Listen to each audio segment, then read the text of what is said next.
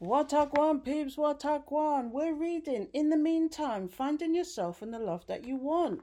And we are on to chapter 9 called Cleaning Off the Dresser. But first of all, it says between the second floor and the third floor. So we'll read that bit first and then move on to the chapter. So it says here, you want to ignore it, but you can't. It's a disgrace. If your mother saw it, she would have a fit and you would be grounded forever. There are piles of paper. Some of them can be important, but how would you know? You haven't shifted through the pile in weeks. Or, I see, perhaps you couldn't see the paper because they were hidden by the socks, the mismatched socks that you rescued from the dryer monster. That's right, those socks are clean, but who would know it? Since they're draped over the dirty glass sitting on the dirty cake plate. That was cake on that plate, wasn't it? But what does this matter? What are the few clean socks in a pile of dirty t shirts? Now you know that if your mother saw the dresser, she would lie on the railroad track and drink scotch straight out of the bottle.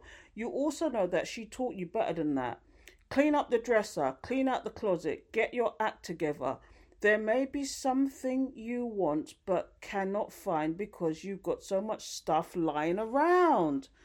And so on to chapter 9. So it says cleaning off the dresser. You are going to be a fool, period. The things you're going to decide is how many times you're going to be a fool. 2 times? 6 times? 10 times? Give yourself a limit, but don't say you're not going to be a fool because you are going to be one.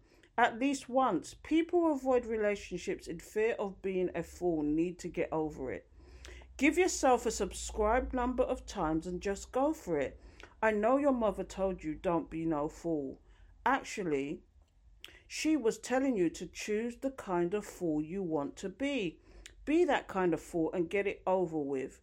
I don't know how many people I've talked to big things whose big thing is I don't want to be hurt. I don't want to be a fool. I don't want to look weak. I don't want to look stupid.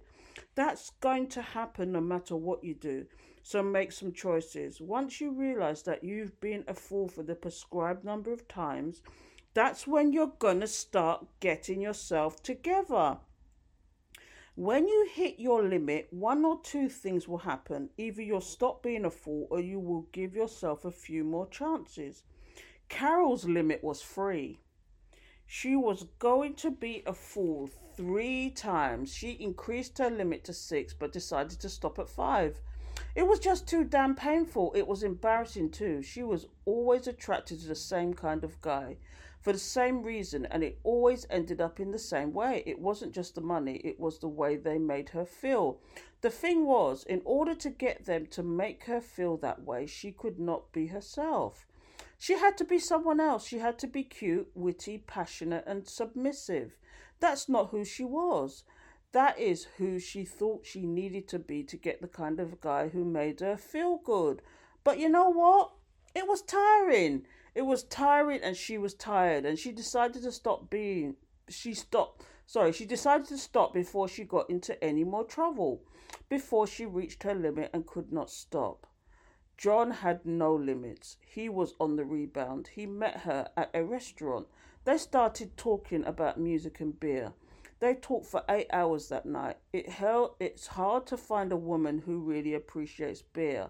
And when you do find one, you want to take full advantage of the situation. She was outgoing, funny as hell, and she had a really nice body. He was a fool for a nice body. Lent to the sexual mystique. He knew he was about to be a fool again, but he needed a relationship with some energy. His marriage, which was just ending, had grown stale. Come home. How was the day? Fine. Watch television, go to sleep. He was looking for someone who was ambitious, on the move, and doing some positive things. He knew he had always been attracted to women who were like that, although he didn't marry one like that. That was a foolish thing to do. Chance once one what's that? Chance 1 down the drain. Chance number 2 on the horizon. Faye was not a lustaholic. She was just very, very needy. She wanted to be with somebody special, somebody. She wanted to be loved by someone. In her mind, sex was the one thing that could make her special and get her the love she so desperately needed. Even with this as her MO, she was picky. She didn't just go with anybody, she had a very carefully orchestrated selection process. There was very little specific things a potential candidate had to do in order to get a chance to be with her. These were the things that made her feel special. They were the things she had convinced herself that no man would do for a woman unless he loved her. It is absolutely amazing the things you can get a person to do when you use sex as the carrot and lust as the string. Faye had it down to a science, but even scientists failed at some experiments. There were those times when she forgot what she was doing or forgot the goal and changed the rules of the game. It was on those occasions when she forgot and fell head over heels that she really got knocked for a loop. It was on those 7 or 8 occasions over the past 12 years that she had used up all of her chances for being a fool. What's it all for? That's it. That's what we all want. We want to be loved the way we are, totally and unconditionally. Unfortunately, we keep trying to get an A in the love course. You don't have to get an A or a perfect score. All you have to do is pass. This, unfortunately, is not good enough for most of us.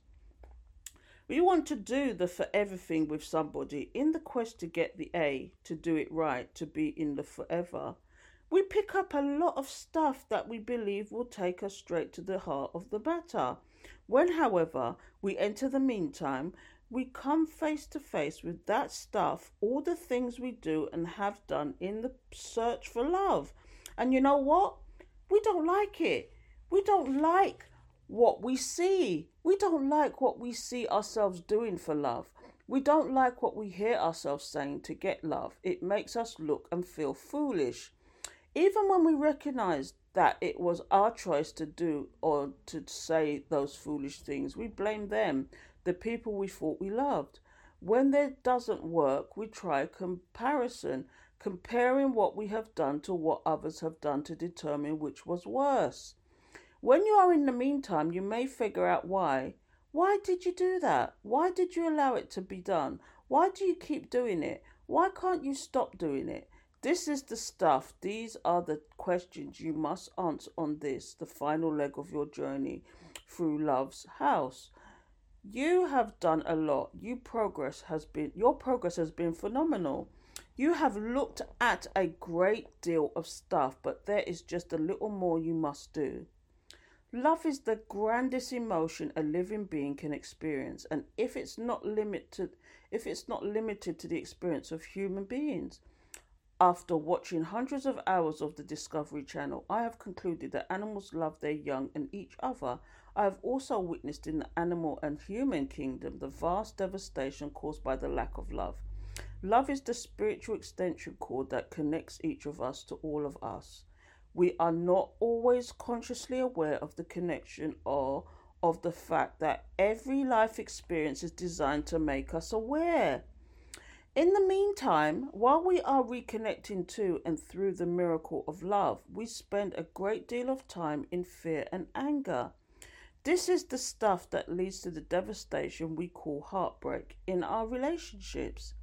This is the stuff you must clear before you can find your way to the 3rd floor. So, do one thing at a time.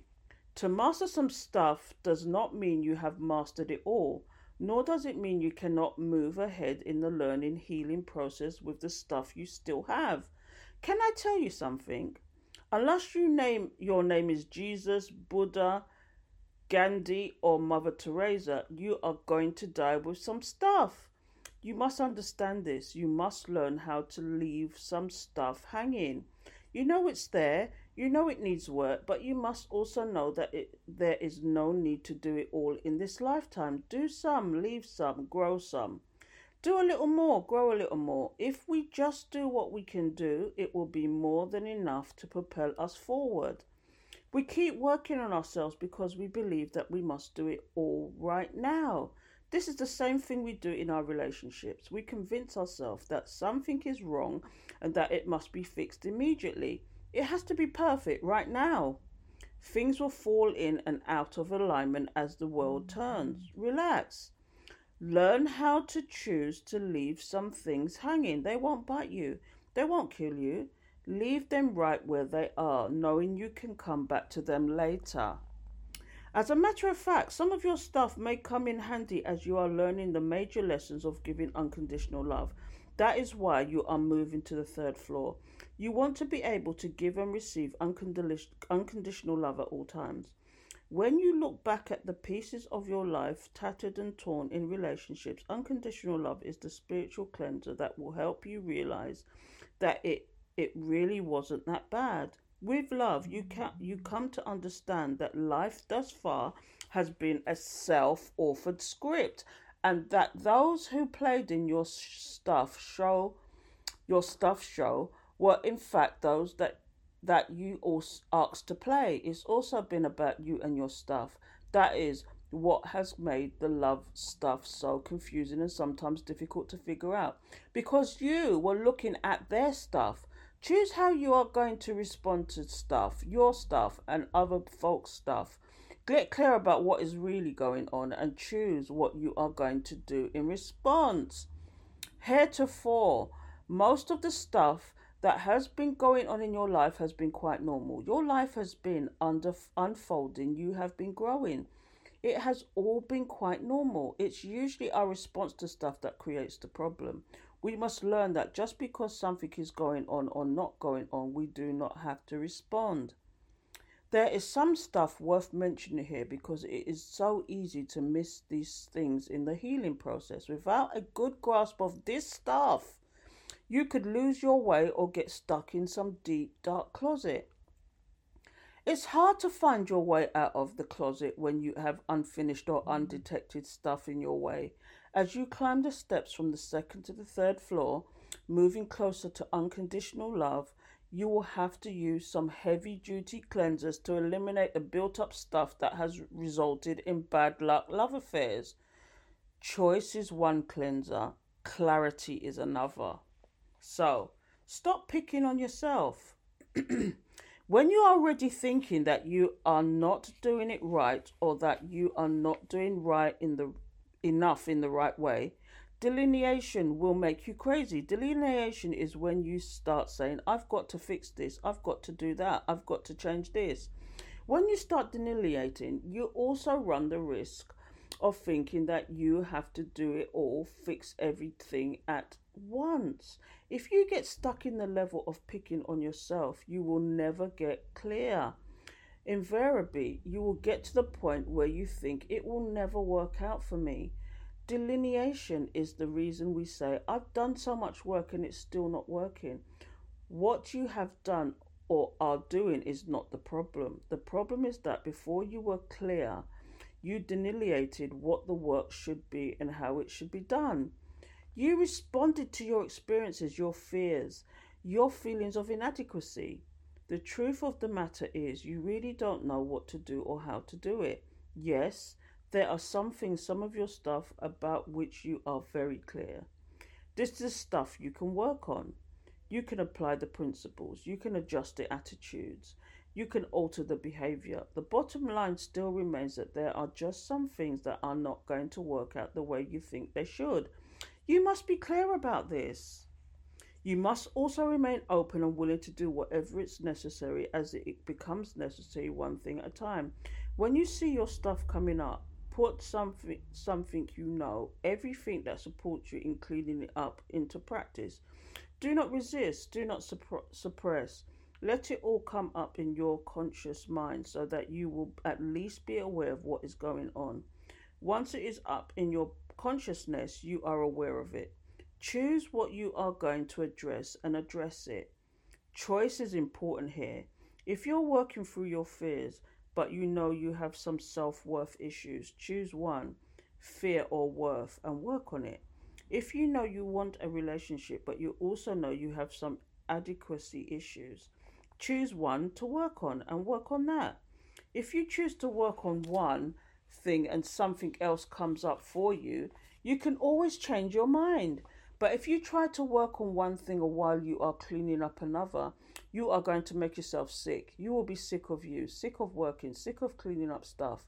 Focus on the experience you want to have. Let the feeling of the experience come up in your body without judging it right or wrong. Resist the temptation to delineate by saying it has to be this way or that way. Learn how to express the feeling you are going for so that the universe can respond to you. Keep in mind that whatever you think you want is only a fraction of what God wants to give you. Love does not ask that you deny or abuse yourself to embrace love. Quite the contrary. Love asks that you bring every part of you through broken and mangled parts, those polished and shining parts through those you acquired and those you were given to the third floor of its house. Love welcomes you and all that you bring to be held through its presence. Love wants to make you one again. One with the one who loved you then and now and always in whatever shape you are in. Love does not ask you to give of yourself more than you have to give. If you can just give love to yourself, that will be enough. When you can give love to you, it opens your heart to receive the love held in store for you by others. So it's a long chapter, so I'm going to leave it there. So part 2 tomorrow. Take care till next time.